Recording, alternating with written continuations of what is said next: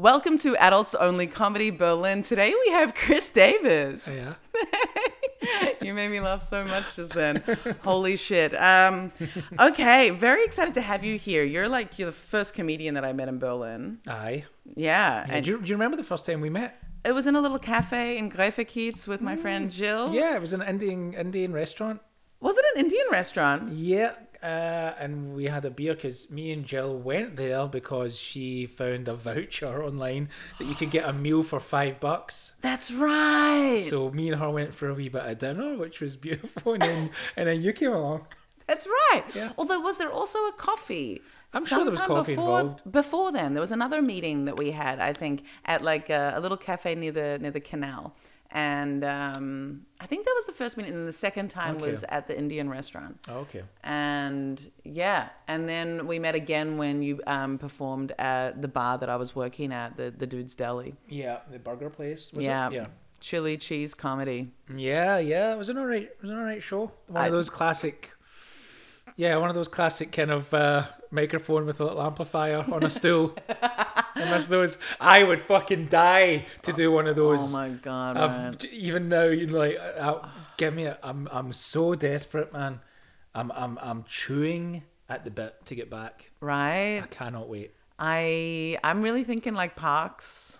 Yeah. Or like some outdoor amphitheaters as soon as we can. Yeah. There's some little places, like there was a little place in Prenzlauer Berg that some date showed me. He was like, here, there's this box built in on the pavement, like standing on the soapbox. You could do shows here. And I was like, you're damn right. I could do shows here. I mean, yeah, but and I probably will, but I truly can't wait to just get a room full of people and to hear my voice through some speakers. Right. I just want to hear that laughter, man. Oh, I want to hear the laughter. I want to hear the rolling laughter or everyone just coming together. The energy, the being able to read an audience. Online shows, you can't really read an audience. They're too busy eating their dinner or pushing their cat off them. Dude, it's really strange thing. I've done a couple of online shows where I prefer it if everyone's like muted, and then where they do this thing with their fucking hands, they just wave their hands, and it's so sad but also awesome at the same time. And I just can't wait to get back, man. I was thinking about it today. What I miss most is just live. I just love live. So I miss the lights. I miss that the feel of the microphone when you're not saying anything in it, and it kind of ruffles a little bit and you hear it through the speakers. And I like the silence. I love the echo of someone talking through the microphone. I love the murmur of the crowd talking, or the sound of the glasses clinking. And then there's nothing honestly better than it's the start of a show, it's your show, the lights go down, and everyone kind of just the murmuring kind of slowly closes, and it becomes kind of this kind of expected, this kind of silence of expectation, Yeah, and attention. You've got their attention. Yeah, and then you just come onto the stage and it's like, ladies and gentlemen, are you ready to start the show? And everyone's just like, yeah, they're just loving it. I really miss that, because all of that is completely taken away with all the online stuff that we do. Totally. I came across something really, really cool last week, and this is going to sound... This isn't a good intro for me because I'm not usually this fucking cheesy or wanky, but... Wow. Where's this going to go? I'm up in where the concert houses are. This opera starts, and it's just these two opera singers that are on the steps of the opera concert house, and they are belting out across the square, playing some opera. They were singing along. They were doing a whole show. They were doing like a storytelling thing. They were falling and grabbing each other. They were using the stairs. They were running up and down the stairs. They were swinging on the columns. They were shouting out, and I was just immediately drawn to it, and I sat my ass down, and I won't lie, man, there was a tear shed. Oh! Because I was like, that is the epitome of what we do as performers. What they are doing is exactly what we need culturally. Oh, it was really cool. That's beautiful. It's just that live, it's the spontaneous live performance that is you can smell. Yeah. You know, it's those really live sensations that we're missing so much. It was just so tangible that it was the air was honestly electric. And I know that sounds super wanky, but I think because we've just not been close to it to see it and feel it, I was like, fuck me, give me a stage. I felt like just running up there and telling some fucking stupid jokes, because what they were doing was like really beautiful stuff, you know? Rather than like, so I went to the fucking supermarket yesterday. Don't shit on our art. Come on. Yeah, you know. Okay, comedy is not just like mouthing off, right? And that's the problem. It's so like, deep. It's so deep. It can be deep. It can be very practiced. It can be really worked and like filled with message and you know, maybe this is what I hope my comedy is. Like, that's the thing. Like, if you hear a joke, if you hear a great comedian's joke, that joke has been worked on so many times. And there's so many, like, and there's questions that come into it, and they, you know, this finished product that fucking works is an art form. Yeah, especially if a joke makes you both like remember it and think about it. Then you've ticked all the boxes. Game over. Move on. Totally. If you're watching something and that happens. So Alex Upatov and I are writing a like an erotic comedy audio play, and we're talking about favorite comedians, and he was like, oh, we both love Norm Macdonald, and he's brilliant. Oh my god, I love Norm Macdonald so much, but I really got into Norm Macdonald before I really sort of did comedy, and so I didn't really like realize why I love Norm so much. And Alex sent me this clip of, he said it was like the news joke. It's the 12-minute joke about the news. Yeah. And I sat down and watched it, and he starts talking about the news, but the whole joke is about women being murdered. Like, that is what the joke is about. It's about how women are murdered, how kind of disposable women are. He's not saying that directly. And then he talks about how, you know, how he would murder a woman and how these shallow graves and blah, blah, blah, blah, blah. It is super dark. Like, it is the darkest bit I've heard in a while. And I was like, oh, that's why I love Norm. He's just, because of his silly, like, innocent kind of playfulness, like, and ignorance, he can hit the darkest topics. Yeah, for sure. He's so good. So how is the Foley production going to work on your erotic? How's the what? The Foley production, you know, like making the audio for your production. Is there going to be a lot of squelching, and you're going to have to get a lot of melons involved? And you spinning out a melon for. You think we're gonna do like the sound design for the sex as well? Yeah, that's Foley production. Oh my god, that's gonna be. We want to do some soundscaping. Hit a cucumber off your face. I'm gonna have to test that. First we're like working on the script, obviously, and then the sound design will come.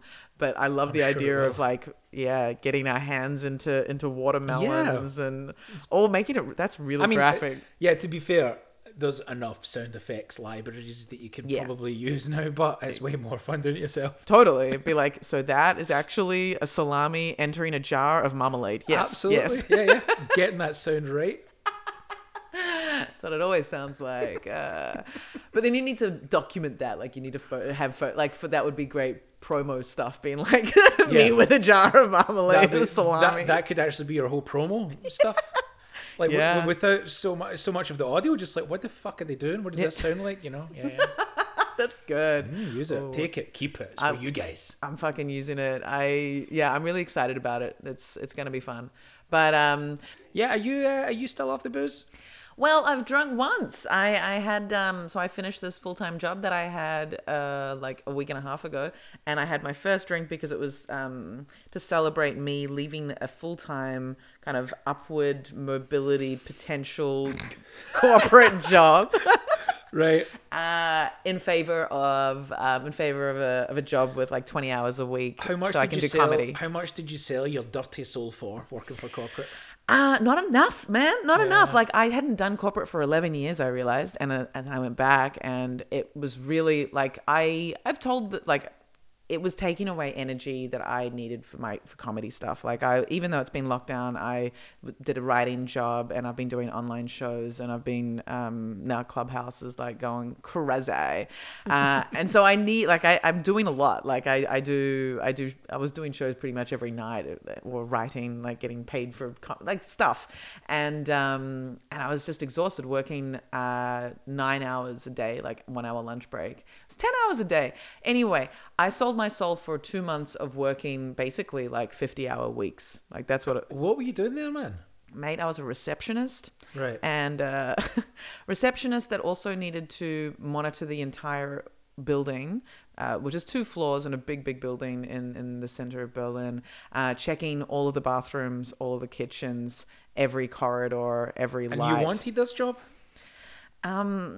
Look, I wanted the social element. There were men there, and that excited me a lot. There were men there, and I had been working. I'd been working at a kindergarten for 2 years, where it was only children and children. Oh, the best fucking night out ever. Children on children, double whammy that shit. Sandwich it up. Right. Give me a child sandwich. But yeah, so it was all my like, colleagues were women. I know all the men are dads and fucking married and shit. Or like total losers. Yeah. So and also in lockdown, it was like, well, no comedy, no being able to go out really, obviously. And but also I needed to get out of the kindergarten job that I had, because I loved working with kids, but my colleagues have become quite toxic to me. The whole system was quite toxic. I really didn't like it. It was a very East German, like it was the kind of disciplinary environment that makes you understand how the Nazis came about. Okay.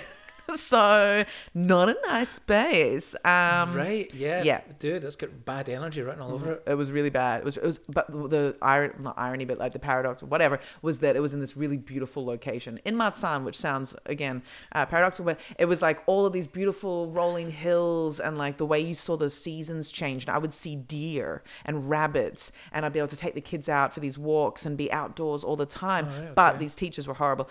So I sold my soul to get out of that, and just to get out of that. And it seemed like a cool space, working in this corporate environment. I was like, it could be cool. Yeah. But I saw very quickly that Well, I always feel that when you get back, you've obviously been there before, then you get back into it, you realise very quickly why you left in the first place. Totally. Like I don't know if I could get back into that. I've never really worked for a corporation though, but but just work in general. I don't know how much you shoot your own foot by working on your own all the goddamn time, but it's got some perks, man. Oh, dude, absolutely. Like I was feeling so much resentment for my energy being given to like checking soap dispensers and checking paper towels and then like listening to these hour-long marketing meetings from the headquarters in Israel about I didn't need to give that detail about like, these new procedures getting rolled out. And it was like an hour of my time. It's like, send me an email. Like, you're not creating community by wasting an hour of my headspace and physical space needing to watch this meeting, when you could have given me like 5 dot points in an email, and I would have understood what we're doing next. People, those industries, they thrive on kind of wasting money. Right. So that they can then get that same budget like the following year, and it's usually which is kind of good for us when we're not the receptionist, when we're like entertainers and they hire us and they fucking spend like $2,000 on a 1 hour fucking show or whatever Exactly. it is. That's good for us, but in general they're such big entities that they just don't give a shit, and they think that these 1 hour meetings about regulations going to change, and you're just like, man, this is just like there's like 10 people here and you're all fucking idiots. It was more like 100 people online, dude. Like, and it was I've got a disdain for it, man. Like me too. Like I can't take anyone seriously in that world in a way. I was getting physically aggressive within the first sort of 3 weeks. Like once I got out of training, and then I was doing it, and then I was in these spaces, and I was really worried that my colleagues would be noticing how angry I was at what was happening.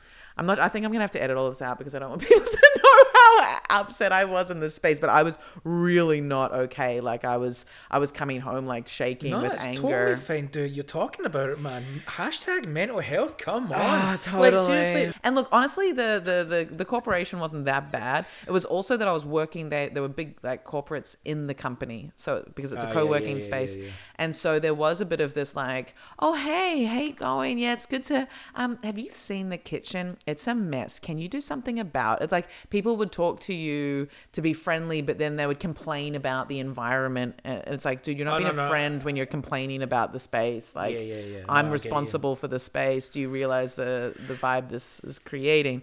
Or like, oh man, there was this. I'm going to keep this in for him to hear it. There was this one member who would come into reception when I was opening, and there was a second door that I need to open to let people go upstairs. And I'd get in early, and he'd come in and be like, oh, hey, I need to get in. I'm like, yeah, I haven't opened it yet because it's not 9 o'clock. I open it. And he's like, oh, well, then I'm going to blame you for being late. And I was like, well, you can go through the other entrance, dude. He was like, no, like, I'm in here now. And I'm like, well, this is your choice. Like, is this really how you're flirting with me? Like, this is the worst way, suggesting that I'm responsible for your terrible decisions. Like, it's this kind of like there's this corporate culture of blame, trying to find who to blame and who's responsible. Because they come from a world of passing their jobs onto other people, and they just always need the feel for them to have like a secretary or something, or some sort of help to do whatever they or just someone that's under them in like the least sexy way, but it was a sexy environment. I did get a lot of like attention, like masturbation fantasies from the environment. I did get a bit of attention, yes. I got like one Instagram like I got a bunch of Instagram followers, but like one guy who was like, hey, we should do a coffee sometime, and I was like, yeah. And then there are a couple of others that were like, and like nothing happened and nothing's gonna happen. But it was more like the mental, it was nice mental stimulation. But so you had a drink, but that's the first you've had within like months and months. You took it a year, like 13 months actually. Shit. Because as I understand it, you enjoy a bit of drink and a little bit of debauchery. Yes, I do. Yeah, okay. So you just decided, nah, enough's enough. I've done that before. I did. It was not for a year, but a plethora of reasons. And like some really heavy ones. And I think anyone that listens to this podcast already knows them. But yeah, it was really good for me to, like, I stopped smoking weed at the same time, a bit before actually, and then alcohol. It was like, I just don't want I just want to see what it's like to be sober and figure out what my resources are like when I don't have a very instant physical game changer, how I deal with difficult things, or how I deal with fun, or how I deal with like just no change to my physical makeup. It's amazing how much you can get done. Oh my God, I got so much done. Dude, it's amazing how much energy one has when they just don't consume. That's it, and that's the thing. That's why I've had my first drink after a year. I took my first drugs like first of January, because I stopped drugs 1st of January 2020, and so restarted, like retried everything, and really the after effects are just not worth the effects of the greatness of it. Like, the after effects are far too great. What I get out of having a few drinks and feeling that buzz, and then how I feel afterwards, I'm so tired. Yeah, but I've changed my tune, right? So I done this medical study from like August until March. Okay. Just there. Uh-huh. And I couldn't drink at all. It was like giving blood and stuff. I had to stay in hospital for like a week or so. It wasn't anything too crazy. It was pretty mundane. But you were getting stuff. paid for it. Yeah. Nice. Yeah, it was pretty much why it happened. It was like, work's been taken away. I'm going to go do a medical study. I love it. So I couldn't drink and stuff, right? I was so productive in those like 3-4 months. Waking up, I had to go to the doctors every day at 6 o'clock in the morning. Jesus. Give blood, come back, right, blah, blah, blah. And well, that also would have totally changed your lifestyle. Getting like being but it was totally fine, It was that could have been also like stopping drinking but it's almost nice that they made you be up so early, so it was like you wouldn't even be up thinking I should be drinking. But it was you wouldn't be able to lie in your bed until 11 o'clock and etc. without like and having all this energy to expel and not expelling it. Yeah. But the so it was really interesting for me because I came up with which I know this is how my consumerist attitude towards debauchery behaves now. Yeah. I don't really have a glass of wine with food.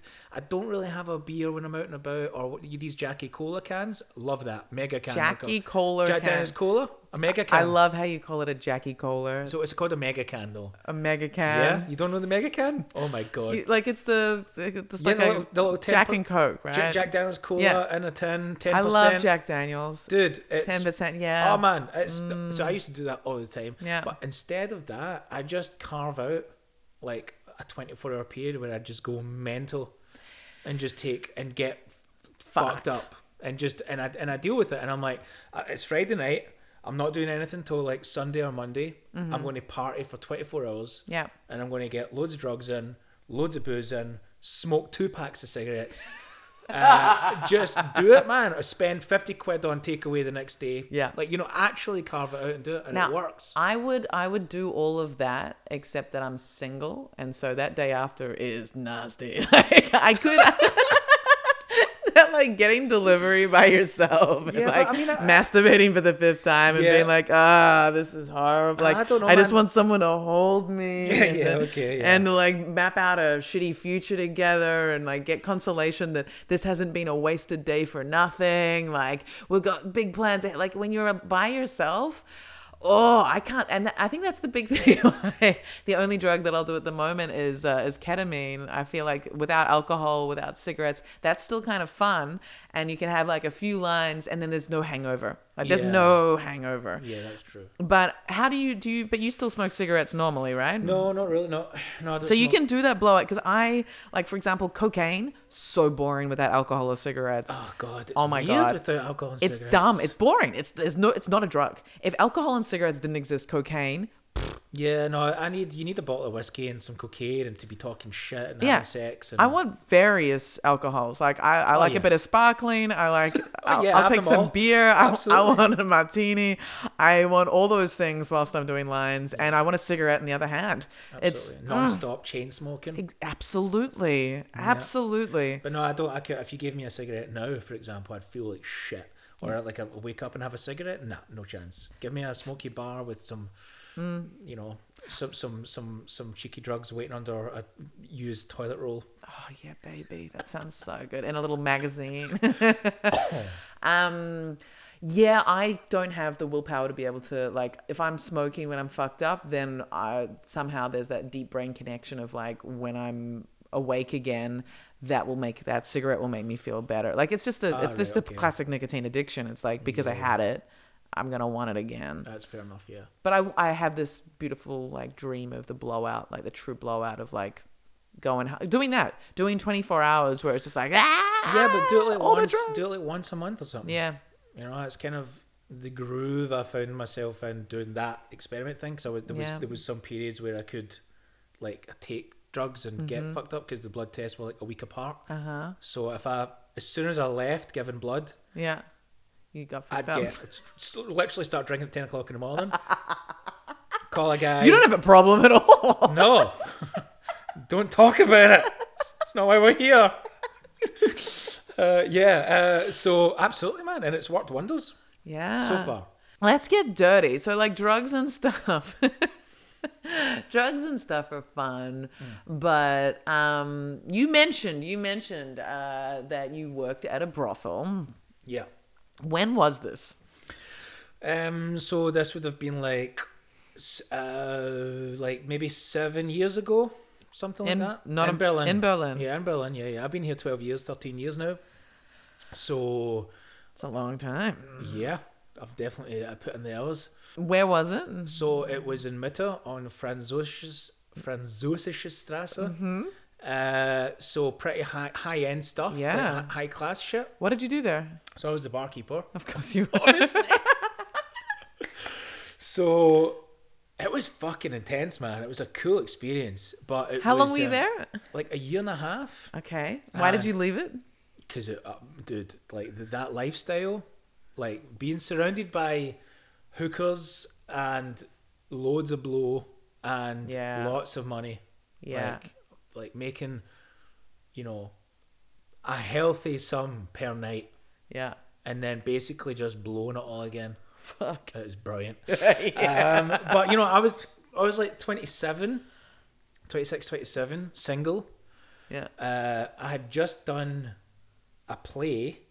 My only ever play was a 6-week play up at the English Theatre Berlin called My Romantic History, and it was written by a Scottish guy called DC Jackson. So the lead actor needed to be Scottish, and I was doing a lot of improv at this point and some stand-up comedy. So I just went for the audition, got the part, the lead role, and they paid me €1,000 for over 6 weeks. But I had to quit all my jobs and stuff because it was a full-time thing. It was like rehearsals for 4 weeks and then a 2-week run every night. For 2 weeks, and each show was like an hour and a half. It was intense. That's a lot. Really cool. Yeah. Really, really one of the best experiences I've had. So they pay me, and for some reason they pay me cash. And I've got big ideas with the See how cash. this is going. Yeah. And you know, I'm young and fucking single, and I've got €1,000 in my pocket. So obviously I lose it. Obviously I lose it. So you know, that was a treacherous You lost feeling. You lost all the cash in All your of it, wallet. all of it. Oh my god. All of it. All of it. All of it. You, like how? It just, honestly, dude, it just fell out the back pocket. It's just me being stupid and fucking falling asleep on S-bands. And like, you know, you think I'm bad now? I can party all right now, man. But when I was 27, Yeah. I was a mess. When I was 27, I was well. So, but it was the best time. Yeah, of my life. yep. And now, you know, trust me, in that moment, I will never want to feel that dread again, man. I just sat with my head in my hands for like 2 days, feeling like the biggest idiot ever. And I was yeah. complete fool. Yeah. Complete dick, right? Just Yeah. complete, like, so hard on myself and stuff. Do I fucking care about $1,000 now, man? And it's 7 years have gone by. I don't give a shit. No. But, so, I'm sitting there. My flatmate is the barkeeper in this brothel. And he says, he doesn't know that I haven't told anyone I've lost $1,000, man. Are you joking? I'm keeping this shit to myself. Yeah. And then he goes, dude, and I had big plans for this. My rent needed paid because I hadn't been working. I quit all my bar jobs. Yeah. I wanted to buy a banjo. Of Play a course, banjo. you fucking did. So that You deserve to have lost that money. That's what that tells me. Why? Thank fuck you didn't get oh that. god, I was going to be the next Billy Connolly with banana Yeah. shoes and Oh, shit. Yes. That's why then, okay. So he says, look, we need a barkeeper in this place. I didn't really know. Like, I knew he worked with like girls and stuff. We didn't really talk that much. I was only living there for like a couple of months. And then he goes, we need a barkeeper. I was like, great, perfect. I need a job immediately. Immediately. And he says, great, why don't you come in tonight and we'll get you a trial shift. And then I walked in and it was like this fucking brothel and it was just awesome. So it was super classy. Super classy. So we're talking like bottle of champagne is like the cheapest bottle of champagne is like $400. Oh it my goes all the way up God. to like 2,500. Oh my god. The girls, so they were in this like this huge apartment building. So there's like 3 floors. Each floor's got like 4 or 5 rooms.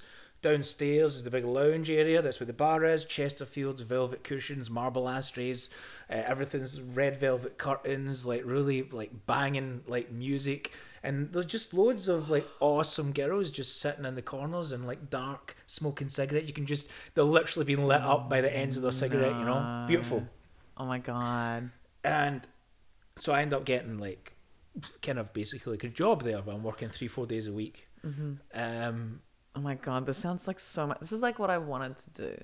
Like I would have loved to have been about. Well, I almost got a job at a strip club. Like I applied, and then it was like, "What? You want me to get naked as well?" No, this is not what I thought. Yeah. But yeah.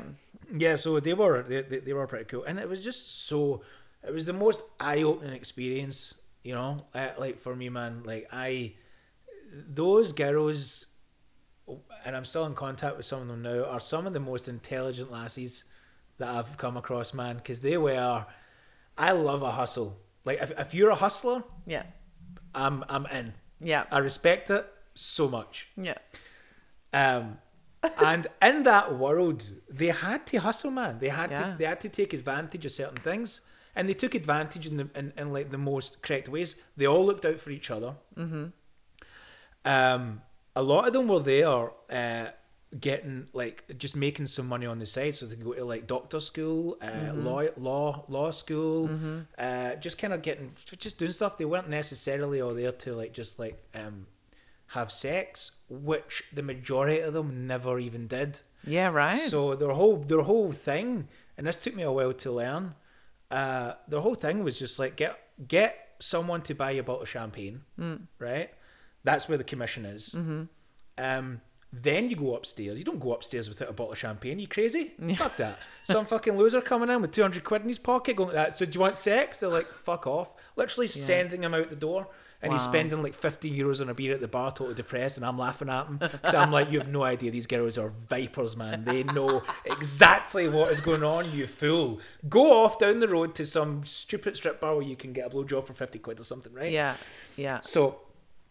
So these girls are like, they're on it all the time. So they're like, so they've established this reputation that this is the clientele that know this place, right? So you don't get a lot of cheapskates coming in. They're all like people that own airports and shit, right? Oh my God. So like not classic Berlin No, we're talking like, these are like diplomats. Yeah.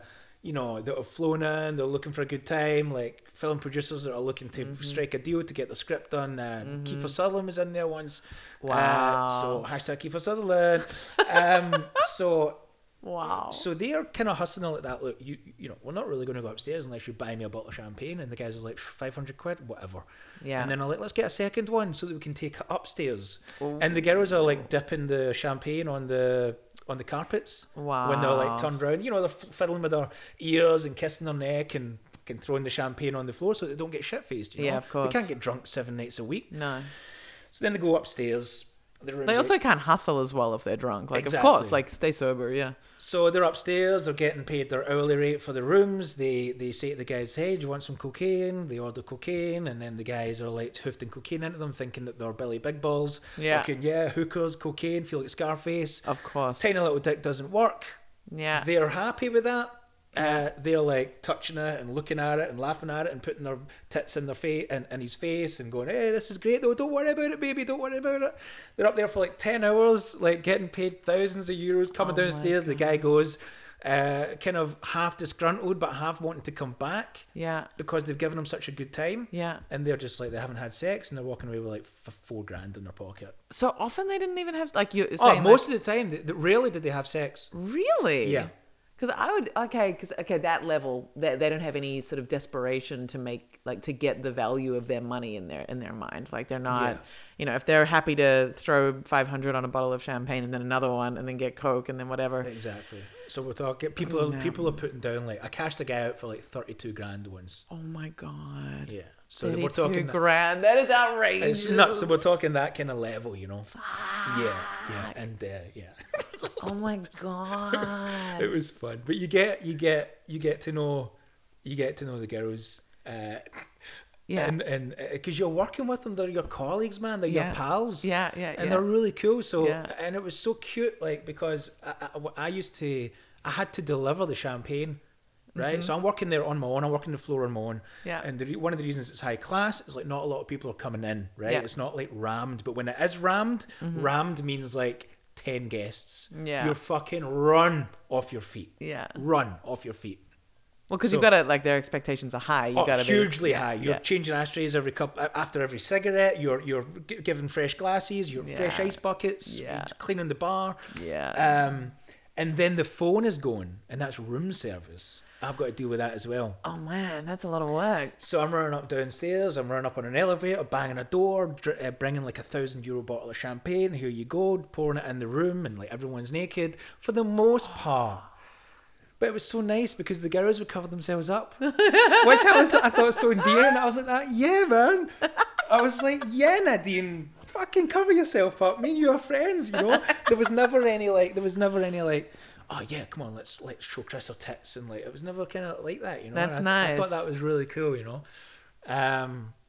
But Sex work is really fascinating. Like, I think everyone's quite fascinated by it. well, this is why I opened my eyes so much, because they just taught me so much, man, about that world and about them and about women, quite frankly. And wanky about myself. About yourself, you learn so but, much. you know, just like they just had it down, man, and they really impressed me with that shit. And the best part about it was we're working, man. We're doing like 12-hour shifts together. I'm looking out for them. They're looking out for me, right? They're like making the guys, when they come down to pay and stuff, they're giving the guy a little kiss on the cheek, and going, hey, give the barkeep. They're like literally putting their hand in his wallet and taking out €100 note and putting it in my pocket and stuff, right? And the guy's just like laughing, like, oh yeah, you're a lucky guy and all that. And I'm like, yeah, man, we're looking out for each other. I'm looking out for them. I'm giving them the guys that are, you know, if I see someone coming in with like an entourage, I'm like, I'm like, Nadine, get your crew, fucking table 8. And I'm like, all right, guys, how you doing? Getting the jackets and stuff and kind of sweet talking them and sending them over there. And we're all helping each other out. So we do these 12-hour shifts. We don't get to chat a lot. And by the way, there was quiet times. Quiet times, it was me just talking to like 20 hookers on a bar, like taking some cocaine in the toilet from time to time and just like having some fun, right? Yeah. But on those really busy nights, that was the best, because we would be totally run off our feet. We couldn't talk to anyone, at each other. And then it would be like 6 o'clock in the morning when the place closes, and we'd all go out drinking to like this place called Delicious Donuts. Delicious Do you know Donuts? Delicious Donuts? No. A little bit before your time. A wee bit before your time. Damn it! Where was it? Delicious Donuts was... It's a great name. Basically Rosenthalerplatz. Okay. Right? Just like a block down from Rosenthalerplatz towards Weinmeisterstrasse. And that was the late night go-to place. Like that was... You had to fucking know people to kind of get in there. But that was a place where all the barkeepers usually went. And it was a club, like proper kind of like loud music, fucking nice drinks and shit. And I used to rock up there with like, pile out a taxi with like 5 drop dead gorgeous prostitutes who knew the doorman. Doorman obviously knew me as well. Of course. We all rock up. And everyone's kind of like, who's this guy? Who's this guy? Who's this guy? And it was so amazing to see the change between how the girls were in the working environment and how they were outside the working environment. It was like this. Yeah. It was like what we're doing right now, man. Yeah. So I'm just sitting on a chair, and they're just buying me drinks non-stop because they've made so much money and shit. So much money. And they're just like chatting away, man. And guys are coming up like, hey, and they're like, fuck off, you know, like pure aggro. And I'm like, and everyone's like, who's this fucking guy, man? Like, what is going on? And I'm like, dude, I don't know anything of that. I've just done a shift. I'm hanging out for a couple of drinks, you know? Yeah. That was good fun. Don't bother my friends here. Don't bother my ladies. Exactly. They deserve respect. What do you think? What do you think you can get their time? Do you know how you can't get their time? Yeah, man. Oh my God, I love it. I had a friend in Melbourne who was who worked at a brothel, and she also stripped, and she actually gave me a striptease for my 21st birthday, as promised, in a clown costume. In a clown costume? Yeah. Okay. How did that go? It was great. It was the rubber nose, like the red nose and the big shoes. Red nose rubbing in between your breasts. Yeah, she got right in there. And it was at the bar. I worked at this cocktail bar in Melbourne, and it was, like a lock-in. And actually, I think it was during service and in the middle of the bar. And that's cool. It was fantastic. But she told me how, and there was another sex worker actually there who I spoke to, and the weirdest thing they ever were asked to do, they weren't in such high end as that at all. Like they were much more like middle of the road brothel workers. Yeah. I can imagine that also being like super grim, by the way. I you know, fucking hookers and prostitutes are great and stuff. I'm very much of the opinion like, hey man, a woman can do whatever the fuck she wants, and it's not anything to do with you, you know. Yeah, totally. But I'm also super aware that where I was, you know, it wasn't all fucking hunky dory. You know, there was some little issues that you got wind of and stuff. But for the most part, there was no like pimping out and stuff. There was no like. But I can imagine, and there's some grim situations in some kind of brothels where you're like, oh. Right, and when you've got drugs involved, and you've got like, that level of kind of like, at least in Germany, prostitution isn't illegal, so that's great. You literally pay taxes. Yeah, exactly. You pay taxes, but then it's still prostitution is very tied into like it's that whole Scarface vibe. Like there's going to be drugs around. Like that's just how that works. Kind of like anything in gastronomy, I guess. Eating pussy is like eating dinner, right? Is that a saying? That's a saying. I must have missed that one. Just kind of. Eating pussy's like eating dinner, right? Gastronomy, drugs. Oh. Knife and fork. You need a napkin. Need a napkin, for sure. Don't know about the knife and Lick maybe a your spoon. plate. Yeah, my spoon. Yeah. Lick the plate. Sometimes needs a bit of seasoning. Okay. But yeah, the weirdest thing my sex worker friends ever got asked to do was to do hand puppets. Like she had a client who liked her to do puppets with puppets on her hands, and most of the guys just wanted to talk. Yeah, there's that, man, as well. Like they had that a lot. For those girls on a quiet night, that was fine. Yeah, right. Like, on a busy night, they're like, dude, like, you're not paying me enough for this, you know. Yeah.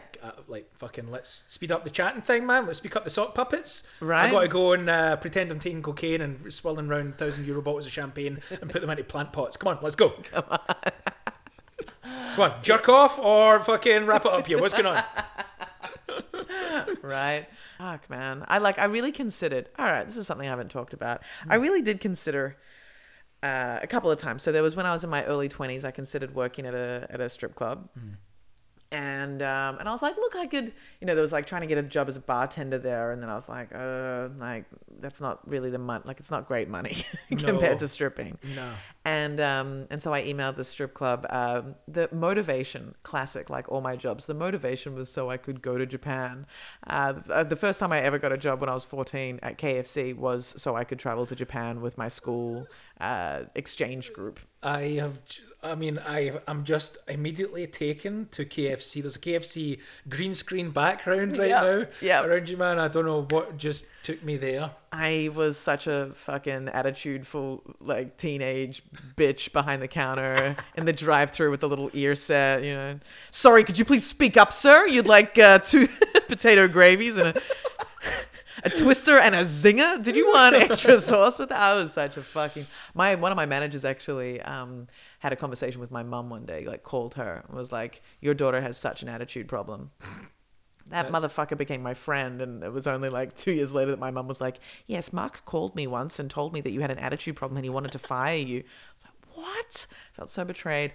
But yeah, it was at university. I'd been granted a position at this university, this really great university to study at, but I didn't get the scholarship for it to go with it. But I had the place at this university, and so I was like, how do I make money fast? And I was living with my brother and my ex-boyfriend's brother. I was like, guys, what do I do? Like we bought like a slab of this really like 10% beer, like this really strong beer. And we were just like drinking it super fast. And within sort of half the slab, we were like, oh yeah, I'm going to apply to work at a strip club. Yeah. And so like they're behind me as I'm writing the application and giving me tips. And then, and we got shit faced and we ended up at a club and like trying to buy drugs off someone, and then like spent all of our money and woke up and and like we had emptied all of our bank accounts. And then actually there's like your phone is ringing going, hey, where are you? The strip club's waiting. And you're like, oh shit, hey guys, I got the job. Yeah. Well, almost. I actually was supposed to start work that morning. I was working at a cafe which was not paying me enough, and I was late anyway, and I had to get my brother to drive me to work because we had no money between the three of us, and he was still drunk. But I did get an email response that day.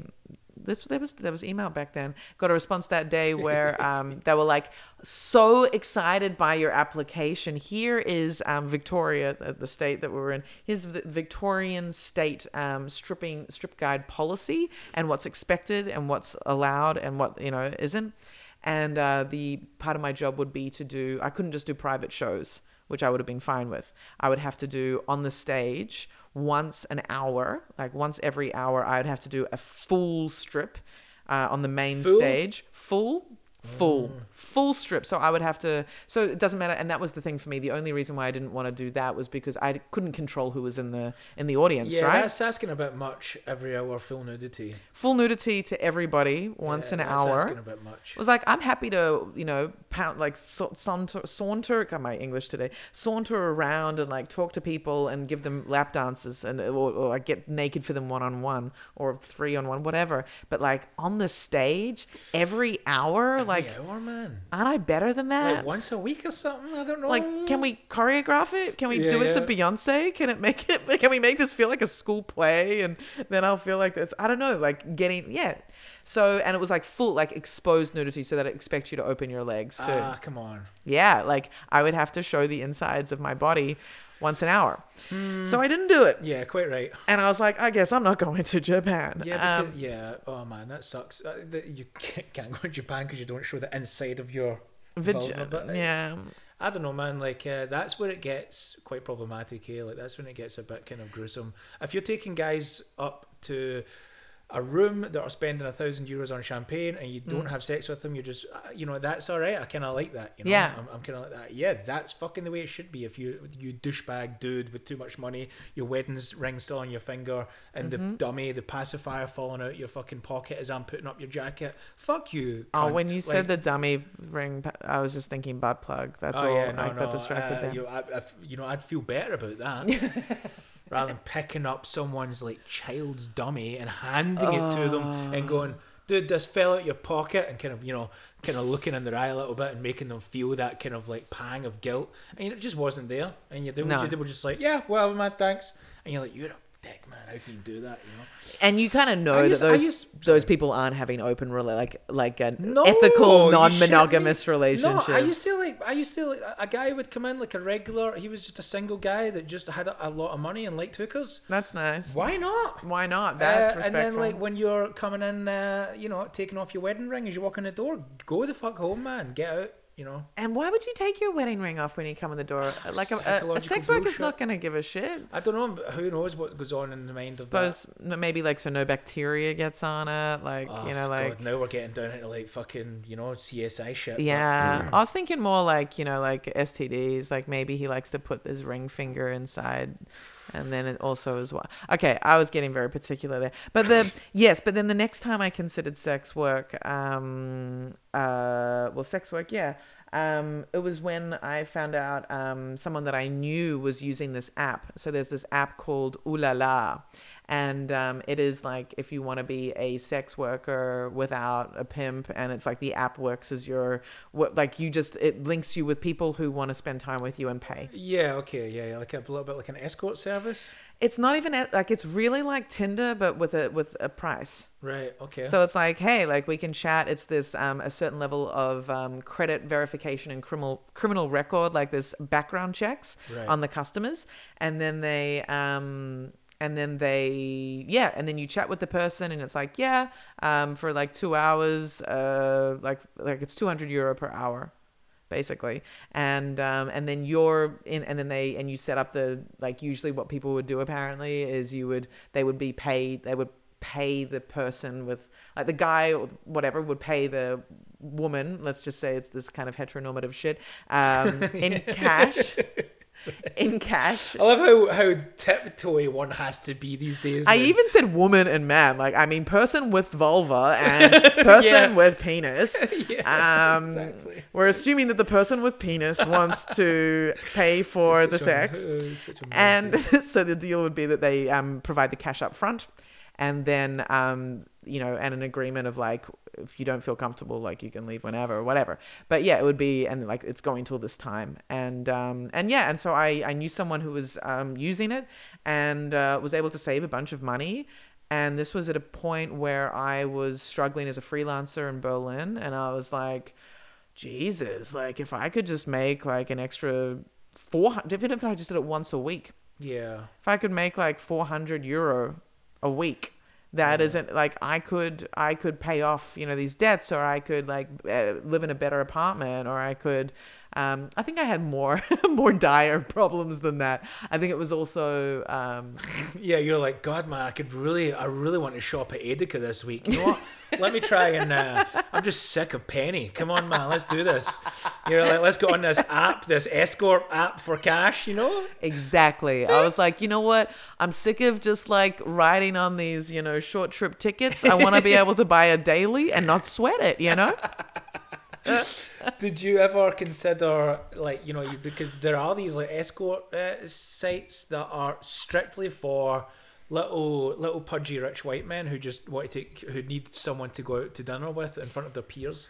Yeah. I know people that have done that. That's interesting as well. I didn't get very far. I think the only reason, so honestly, I think when this person that I knew was on Ooh La La, it was more like, oh, I could get a bunch of money real easy. Like I could do that. But it more, because it was this kind of safe option, it set up the question in my mind, would I do that? And it got me analyzing that. And I got to the point where it was like, oh, I don't want to be paid for that dynamic, and I don't want to make that. And I'm not saying there's no judgment in that, but I don't want to do that. Just like, yeah, no, I hear you.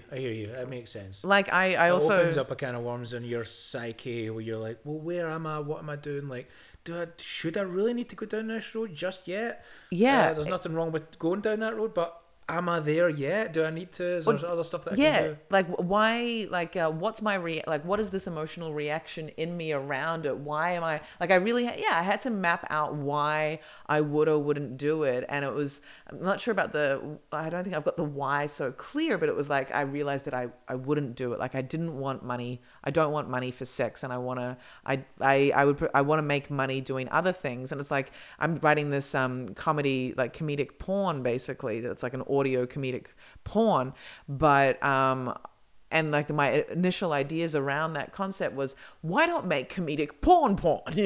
I could do that. I've got like this, like super hot boyfriend, and we could like have sex and make jokes.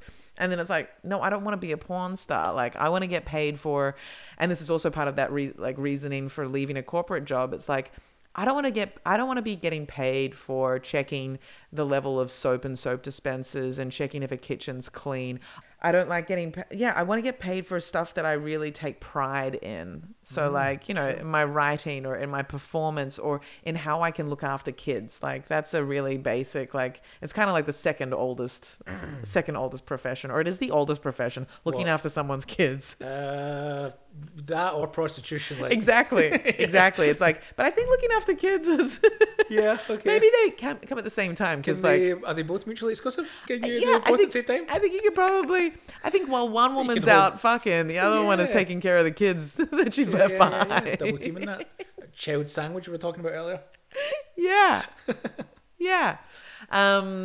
So yeah, I don't want to get paid for that. There's things that I don't want to get paid for doing. Yeah, absolutely, man. It's called kind of just a little bit of dignity, man. A little bit of integrity, like those. But that makes it feel a bit like there's like judgment on the people who. But not specifically with the sex thing. Just like there's stuff that I won't do and other kind of stuff. Or is there actually? Now that I kind of say that out loud, I was just thinking, is there anything that I wouldn't do when push comes to shove? And I'm like, probably not. Like, what am I going to say? Like, I wouldn't work in a supermarket. Of course, I'd work in a supermarket. 2 seconds, I'd work in a supermarket. Would you though? Would you? Yeah. I think there's like this like there's in my head, me wanting to now be paid for something that I love doing or that I take pride in. It's saying that I can get paid for doing those things because I've got greater skill. Like I've got skills there, and I want those skills to be recognized.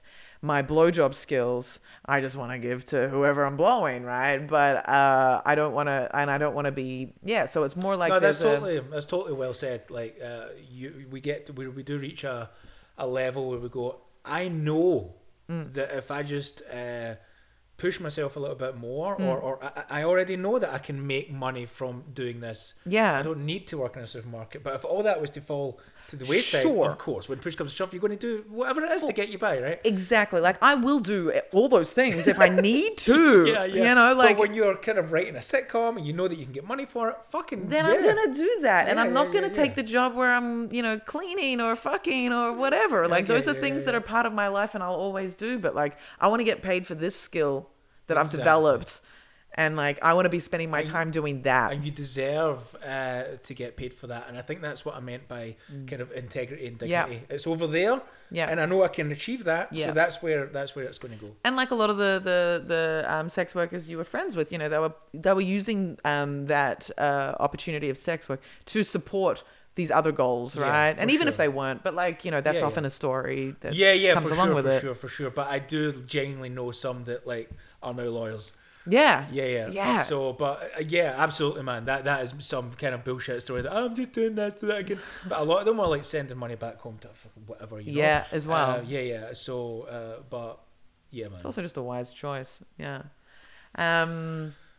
Sex work. Have you ever, has anyone paid you for your sex before? No, unfortunately, no. But I Like just leaving a little 20 under your pillow and being like, thanks for the night. wish. Here's I'll your take- tip. Dude, I'll take coins in a bag. Give me it, man. I'll get down to that coin star, throwing it all in there. Ching, ching, ching, ching, ching, ching, ching. Literally shouting in the supermarket. That's right. It's exactly what you think it is. Ching, ching, ching, ching, ching, ching. That was some good oral, okay? That was what that was. Oh, jaw lock. Yeah? Yeah. You know what that is. No, but when I stopped working at the brothel, a pal of mine, Spencer, came in, and he's a gay guy, and he got offered loads of work. And like there was guys coming in there like fucking girls and stuff, and then they like halfway through they'd be like, that guy Spencer, maybe he wants to come up, I'll pay him to watch or touch him and he can maybe touch me, this kind of stuff. You didn't get any I of didn't get those shit. offers. I got nothing. Despite my best efforts of like, nice cock, mate. You know, like that's a nice set of balls you got there, dude. Nice. Should I hang around? No. Fuck off, back to the bar. Okay. All right. Fair enough. That doesn't usually work. You get a No, nice set of balls. I need to up my game, man. I Yeah. thought that was all right. I thought that was some good gay chat. Gay chat. Oh, that's great. That's so funny that you got that very clearly shown to you that you were not interesting in that on that Yeah, level. totally. I guess I was either, I don't know. I have no idea. Maybe I was too much of an asshole, getting them to pay for their champagne immediately. Yeah, like there was, or not enough, because sometimes that like, although dom play, but I don't think dudes at a brothel are looking to be dominated. I think they're looking to have the power. Oh yeah, well I don't know, man. Like I've heard of like guys just being completely dominated by like. By the women, for sure. Yeah, true that actually. Yeah, you're Dominated by the women. Yeah, you're totally right. But maybe they wanted to be dominated by me. Maybe. Well, I guess they didn't. I guess they didn't in this case. In this case, they did not. They did not. I want to go into kink then, and dom sub things. Have you? I don't know. Just it's an interesting thing. I've been exploring a bit more. Only psychologically exploring the dom thing. Like in my fantasies, I've noticed that there are little things.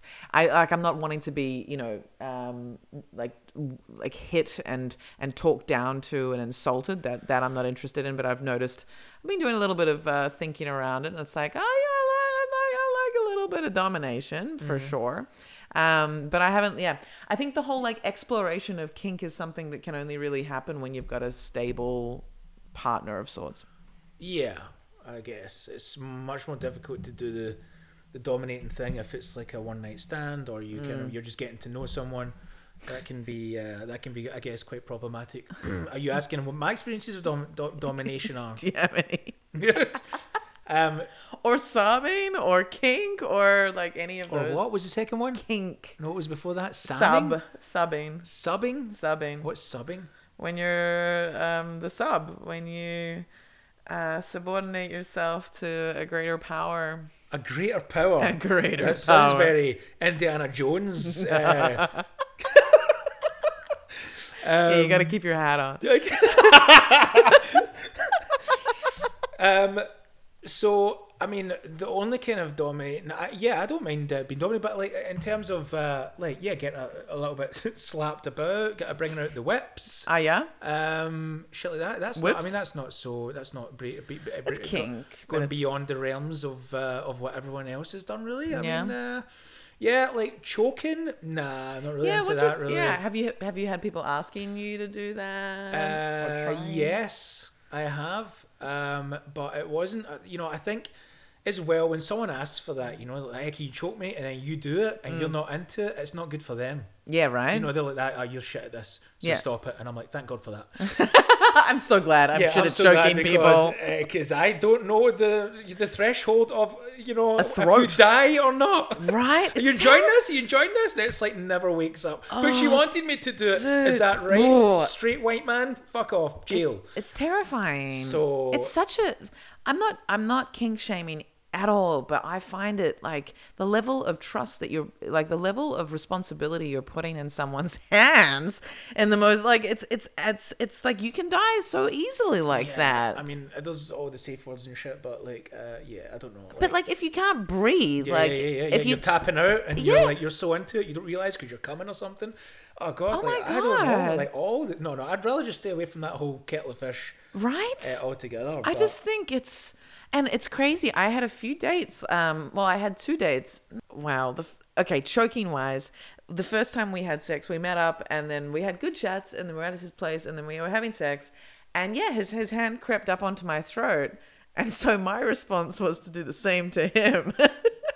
And he didn't like that. Oh, he moved your hand? He moved my hand. Fuck that guy.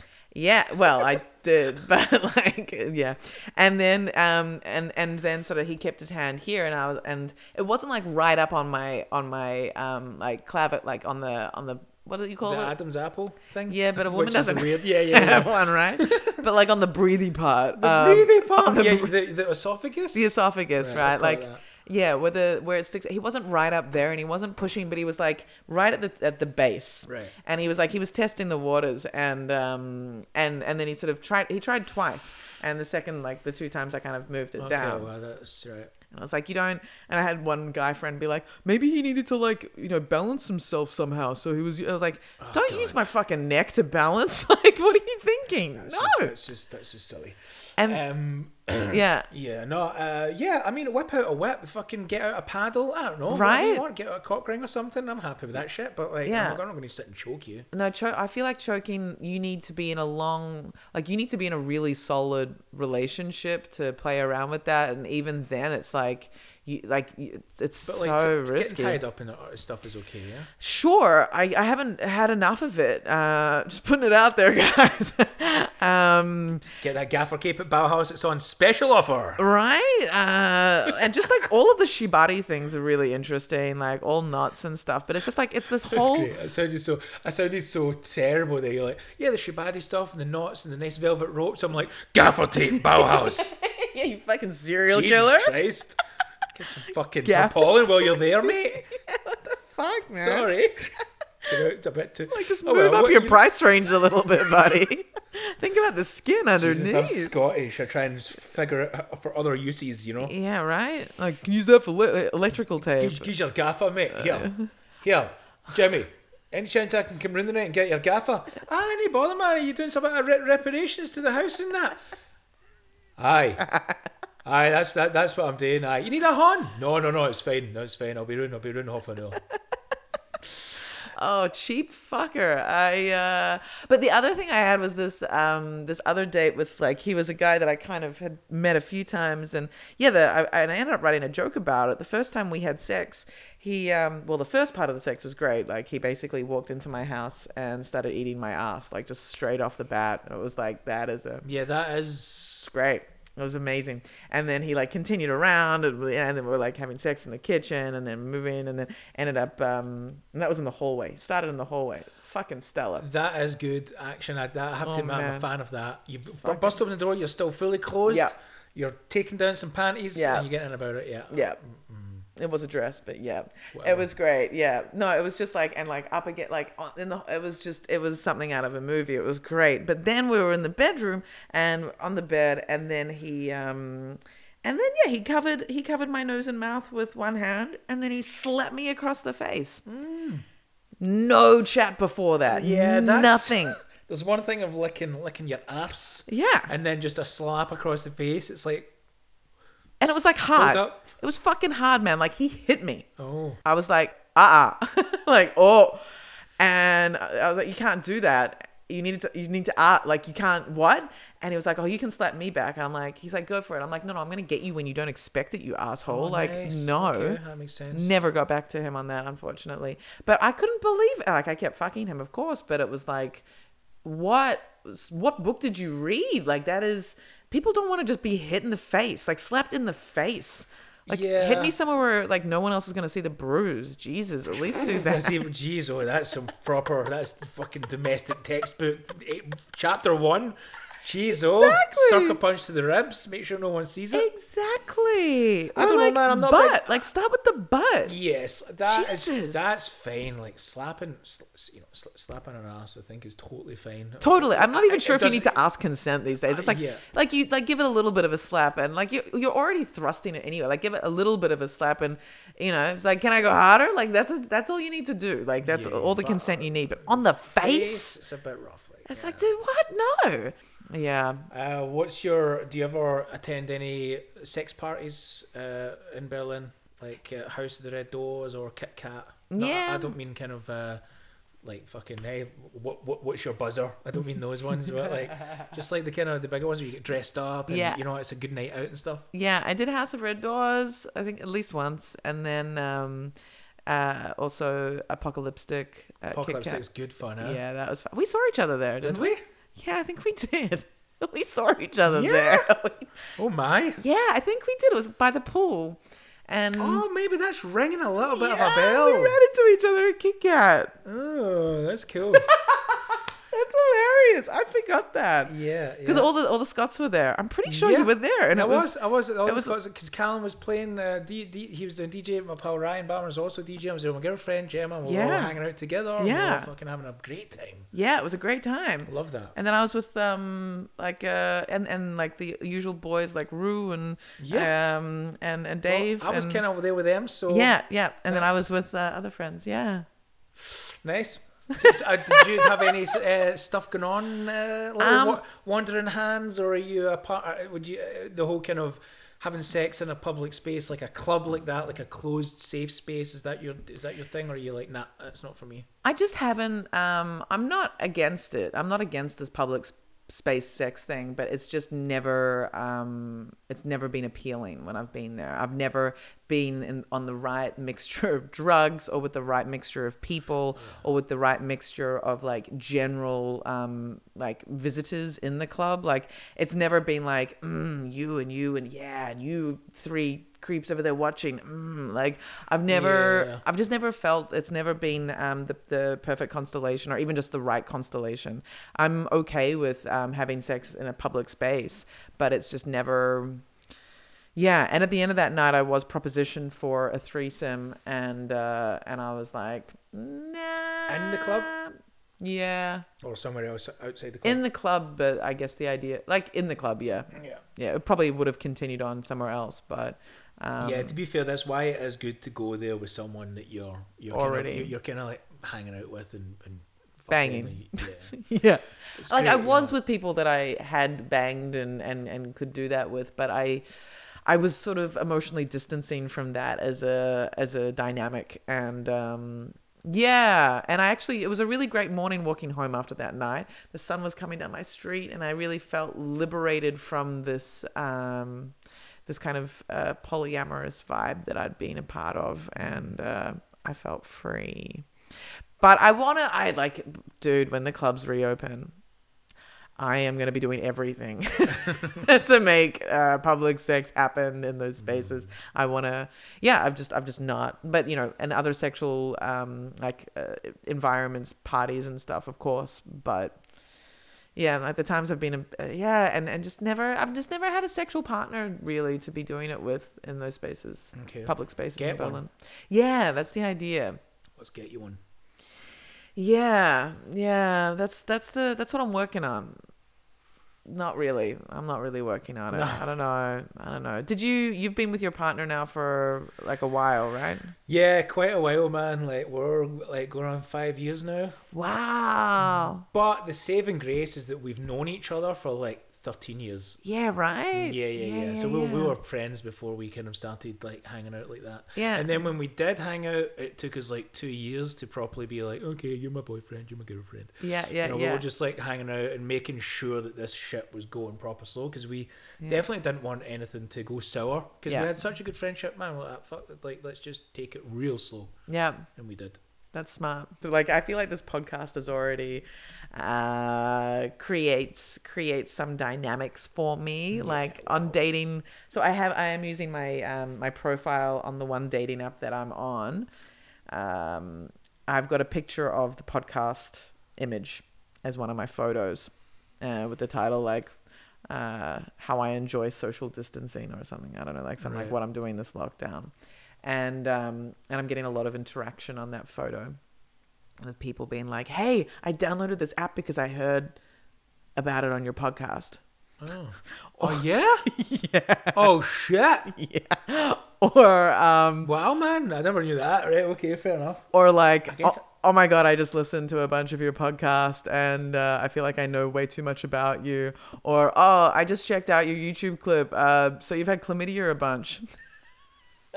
Is that a safe start? Oh my God. It's like, oh my God. So I saw some YouTube stuff and I see that you're into anal, so how about I come down and like fuck your ass? You're like, no. No, I'd be like, oh my God, this is exactly what I was wanting. This is oh my God, this guy just knows me. Exactly. He got the signals.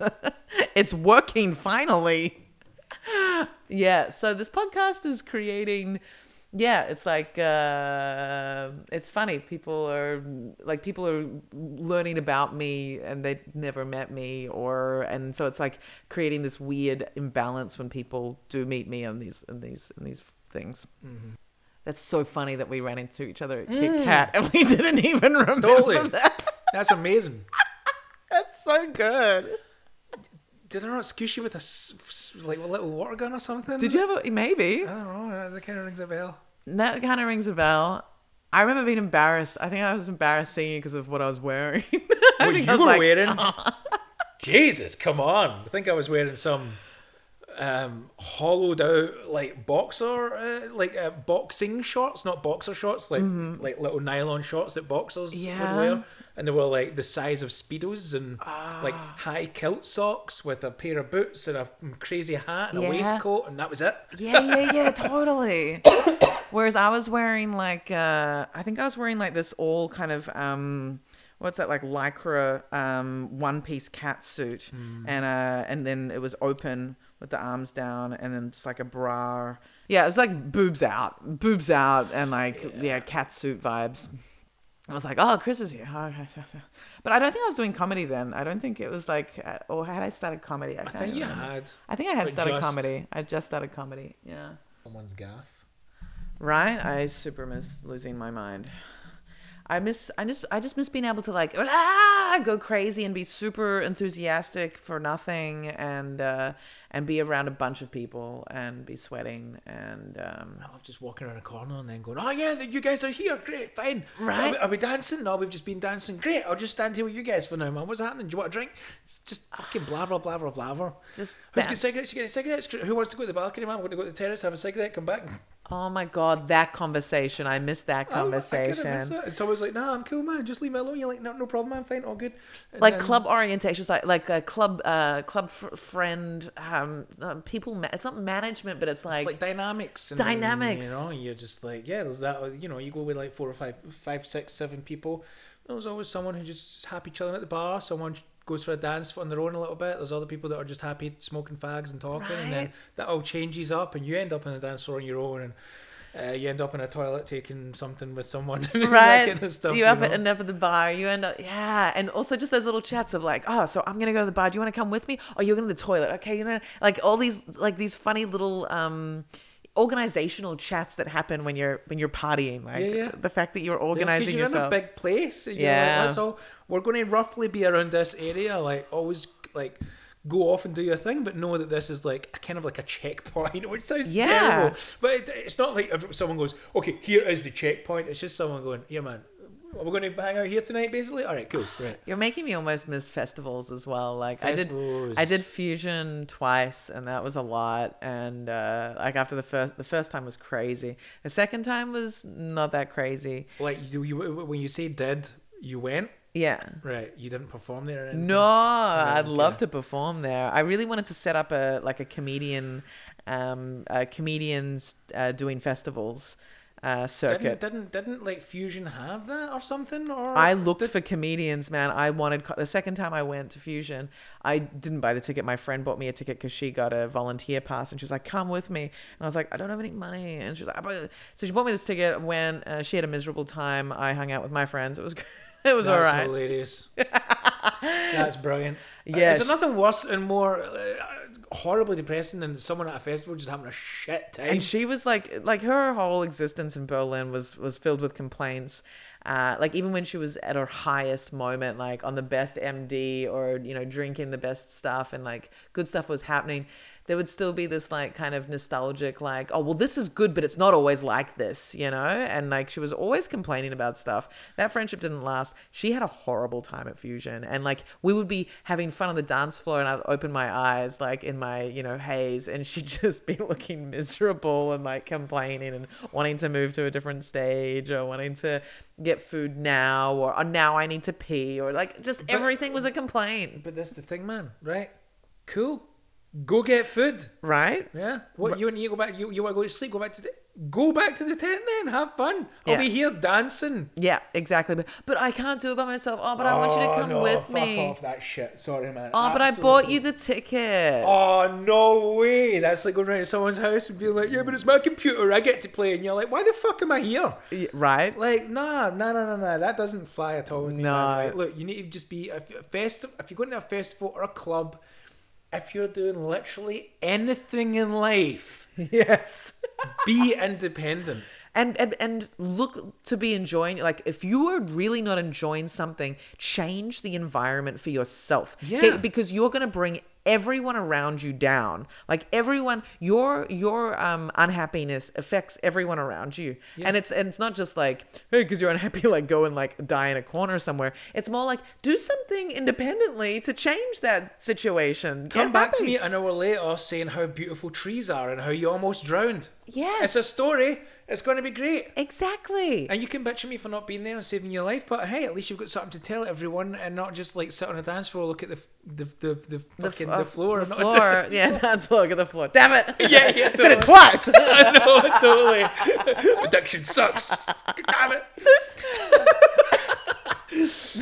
But yeah, so I was looking because I was with her for this festival. I was also with like all of the Spanish crew, and there was also the Scottish crew. I think they were there the second time as well.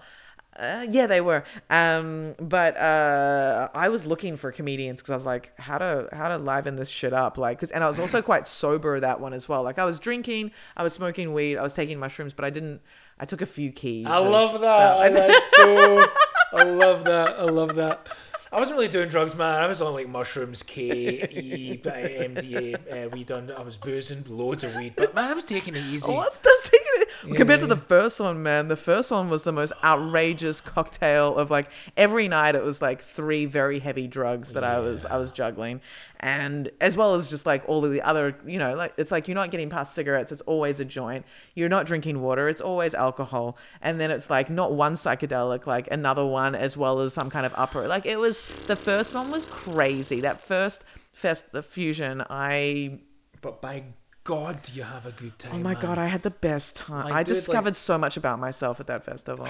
I mean, like, dude, it just the experiences of 6 or 7 different drugs being in your system, Right. and you're just flow. 1 minute you're like freaked out by a shadow in the corner, then next one you're just hugging some random dude, and then next one you're literally a speaker And then next one, you're just like in love with like the music that's playing, the DJ that's coming. You're just like questioning everything. The next thing, you're just chilling out on a bit of grass. This all happens within like 10 minutes, 10-minute cycles. Right? Oh my God. And it's just great fun. It is great fun. It is great fun. Why wouldn't you want that? Why do people go, and I'm not really sure. You're like, go into it. So what's it can happen? And I don't know why. I don't want to be condoning shit for people that don't know their shit. Yeah. But know your shit and do your shit. And do your shit, and don't be scared. Don't live in fear, and don't live in constant discomfort. Fuck.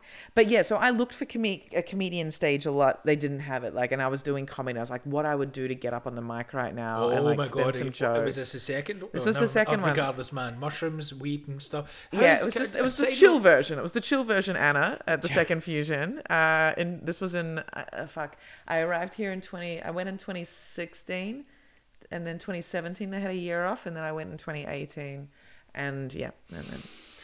Yeah. Do you would you do any drugs or drink when you get on stage and do your thing? I used to. My first in my first 2 years of comedy, like 2018 and 2019, I would absolutely drink. Not like I need to be drunk to get on stage, but I would have a beer or two before. Absolutely. Yeah. I started comedy not doing that because the John the John Roy starting stand up Tumblr thing. He's like, start comedy sober, and maybe you'll test it later, but develop your confidence getting up on stage without relying on any drugs. And so when I first started stand up, I was always completely sober, and then within very shortly I was smoking weed beforehand or having a drink. And then in 2019 I was smoking weed through, I would smoke a joint before I left to go to whatever show I was going to. I wouldn't smoke directly before going up on stage, but there were moments when I did.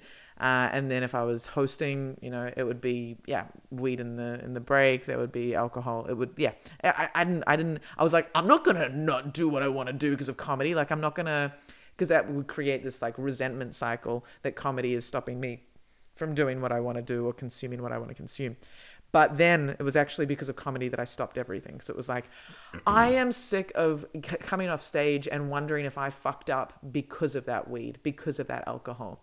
And then I stopped I wanted to be sober again on stage. And it was after I'd been sober on getting up on stage that I realized, why the fuck am I not giving my personal life the same value as comedy? Why am I, and this whole thing, and it connects very much with Buddhism as well. It's the only way you can really be confident is to be aware. And the only way you can really know yourself is to be clear, and it's only through self-awareness that you can really have power. So said the Buddha. Yeah. And so that's where that goes. Yeah. Interesting. Yeah. So I will never do any drugs before getting up. I did a set on the 1st of May in 2019 on mushrooms, very much on mushrooms. I'd lost my friends. I had a fight with this girl that took me to Fusion. This sad, always seeing the worst in everything. Friend, and this was the last time we hung out. Actually, it was the end of the friendship. We were 1st of May in all the crowds in Kreuzberg, and she wanted to go back to this stage, and I was at that stage, and I was like, we've just been at that stage, we're exploring something else. Oh, but I don't like it anywhere else. And she was just complaining about stuff, and I was like, you know what, fuck this, I'm off. And I left her with my best friend and just walked into the crowd and turned around after a minute, and they were gone. I couldn't see anybody. Oh yeah. Well, it was so efficient. Dude, it's brilliant. It was brilliant. And then I was in the middle of near Gurley, and I was like, what do I do now? I was like, I'm gonna go to Joke Time. And so I walked myself high on mushrooms to the comedy cafe and did an open mic spot. Sweet. It was the best 1st of May ever. That's cool. Yeah, that's it. 1st of May is a great metaphor for Berlin in general because you can get lost so easily in a city, and I love that about it. Yeah, I love it. I can literally walk one block, and I can walk out of here and then just walk at one block, and it's a whole bunch of different other people that don't know that I've come from. That I could be walking for 8 hours around the city as far as they're concerned, Yeah. Oh my God, I want lots of people. It's going to happen. A little bit more patience. It's all good. Yeah, all good. I like that. Tiny little bit more patience is all we need. Yeah. And a few more vaccinations. Yeah, that as well. Oh my God. I'm getting vaccinated because my friend's pregnant. So I Oh, get, really? yeah, What, you get that? I get the vaccination because she's pregnant. And so because I'm How the fuck does that work? because I'm her closest contact, they want to protect pregnant women who are therefore high risk for COVID. And When are you getting it? when? Yeah. On the 24th of May. Oh, what is this? So anyway, that's good though, man. I'm seeing. That was a big jump. Yeah. Well, I'm like that. What the fuck? Like, I want to. Who's pregnant? Simone's pregnant. I'm going to fucking go hang out with her. Yeah, right? Exactly. Get in there. They haven't used the vaccinations yet. Yeah. No? Oh, don't think dude, so. I'm going to get. Well, I'm calling Simone right now. Call her. Shout out Simone. Yeah, okay, no, but that's good because the people that are getting vaccines, great. I know now people that are getting vaccines. That means it's coming closer to Exactly. closer and closer. Just Fantastic. another year. Fucking hell. I can't With do Germany. I can't do another year of podcast, man. I can't. Oh Are you man, going to keep this up, man? I think I am. I don't know how busy I'm going to be to do like. I know what you mean. I'm surprised that I was able. I don't know if I can do like all the stand up stuff and then do like podcasty stuff. That's well. what I thought. That's what I was thinking. Once the live shows are back on, I'm not going to have time to do a podcast. But at least maybe we could do one once a month or something instead of like this weekly thing. Yeah, a weekly thing's a lot. It could become once a month, but then it loses momentum, and I think it does need to stay at once a week. And I think it's an interesting. Doesn't it? It does. I do that. Yeah. I think That's so the as well. problem. So I cheat though. yeah, I've got 2 podcasts, so I kind of release one per each week. a week, so yeah, it's kind that's of every nice. 2 weeks. Well, that's not cheap. That's still Yeah, it's releasing something once a week. Totally. And yeah. The work's still there, but it's not like Yeah, it's just divided across 2 names. yeah. Yeah, I think I don't know yet. I don't know. Let's see what happens, but it is I don't know, people are listening and I think it could have good reach. Like I could get this moving across different parts. Like I haven't really marketed it that hard at all. I've been too busy at this full-time job. And so I'm now this new nanny job that I have, the family is going away for 7 weeks and I get paid to not work for 7 weeks. Shit. Yeah, so I've got 7 weeks coming up from like 24th of April until the start of June, where I will be able to just full-time comedy focus. Nice. So I'm gonna be. Well, it's come up at the perfect time, man, because if there's any comedians listening, I wholeheartedly advise take April and particularly May Yeah. and get your shit together. Yeah. Right. Like, get all your notes that you used to have, you lazy bastards, because probably most of you haven't written anything in a year. And if that's the case, get all your old notes, get rehearsing, get practicing, right? And if you have written stuff over the past year, like all better to you, rock on and just collect everything and get ready, like get head ready for being on a stage, because if you were to tell me, hey man, like right now everyone's getting vaccinated, tomorrow opens up, everything the way it was back in 2018, the summer of, I'd be like that. Shit, no. Honestly, I don't think I'd be ready. I'd be like that. Oh no, I need some more time. I'm in like Netflix couch mode. I'm like too busy dealing with like Adobe Premiere and like setting up podcasts and writing sketches and filming stuff. I'd be like that. Whoa. So like I know for me, like I need like if I can take May out particularly just to get like, do a bit of fitness, think you're going to be on stage. That's hilarious. Yeah, totally. But also the hand gestures and the kind of like bouncing, like Do a bit of fitness. aerobic moves you were doing on the couch here, as you said. Get a bit of fitness. Get in to your groove. Yeah. Get into your groove, and then come June, when hopefully everything starts to open up. That's being optimistic. But even if it is then, you're going to be ready for when July swings around, because you don't really want to be that. I don't think, anyway, one wants to be that person sitting at the side of a stage going, oh, I'm so nervous, like I haven't done this for a year. You want to be like running on that stage, man, and being like, I have jokes to say, and I know they're going to be good, and I'm going to make them good, and the people are going to laugh, and I'm going to love it. I'm going to have a good time. Yeah, there is still going to be this fucking primal scream over here.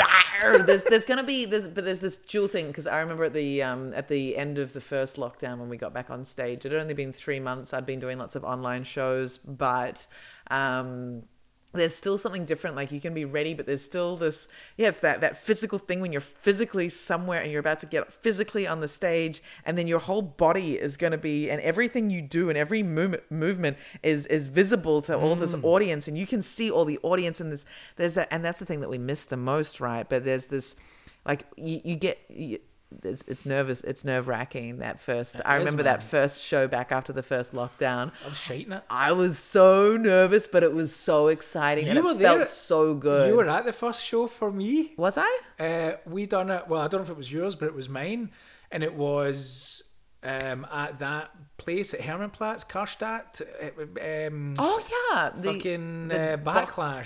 Backlash in the summer or some shit. No, it was the box in the car park with Perry and Sean. Oh, that was with Perry and Sean. What was it called? Oh god, Rooftop, but it was inside because it was raining. Yeah, it was. It was inside. It was raining. It was downstairs. It was like yet another fucking setup where you're not sure if the microphone is on or not. Oh my god, the tech was horrible. And there's no fucking nothing, and I was like, oh. It was like doing a show in an IKEA childcare. Yeah, it was. There literally was a child as well. There was a child. Lots of wooden furniture, and it was a really awkward setup. It was their first show. Yeah, that was so awkward, and I went straight in with my serial killer. I did like really offensive material. Yeah, there. I loved it though. It was great. I was talking about going to Alcoholics Anonymous and they were all like, "Is this guy for real? Does this guy need help?" I'm like, "It's a fucking joke. Chill out.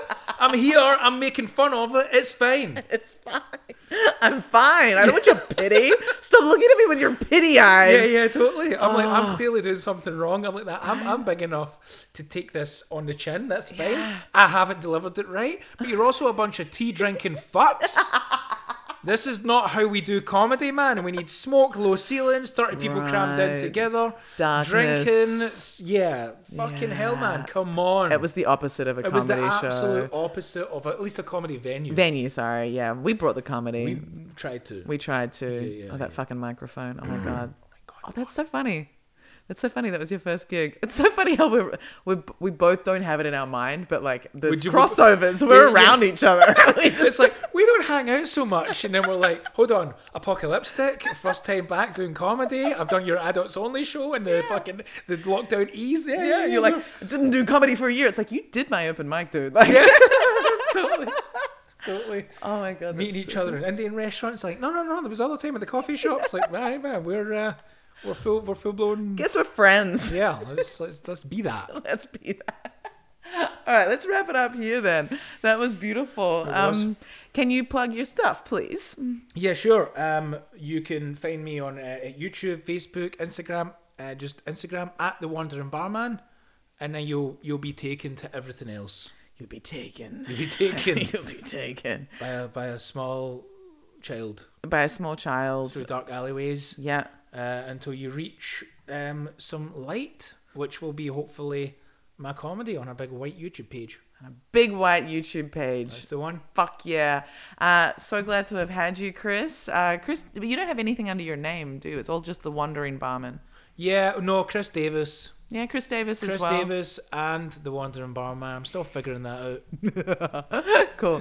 All right. If you're still not following me, please find me on Clubhouse. That's where I'm doing all my shows at the moment, as well as Instagram and TikTok. AF Barros, guys. That's been Adults Only Comedy Berlin. Thank you and good night.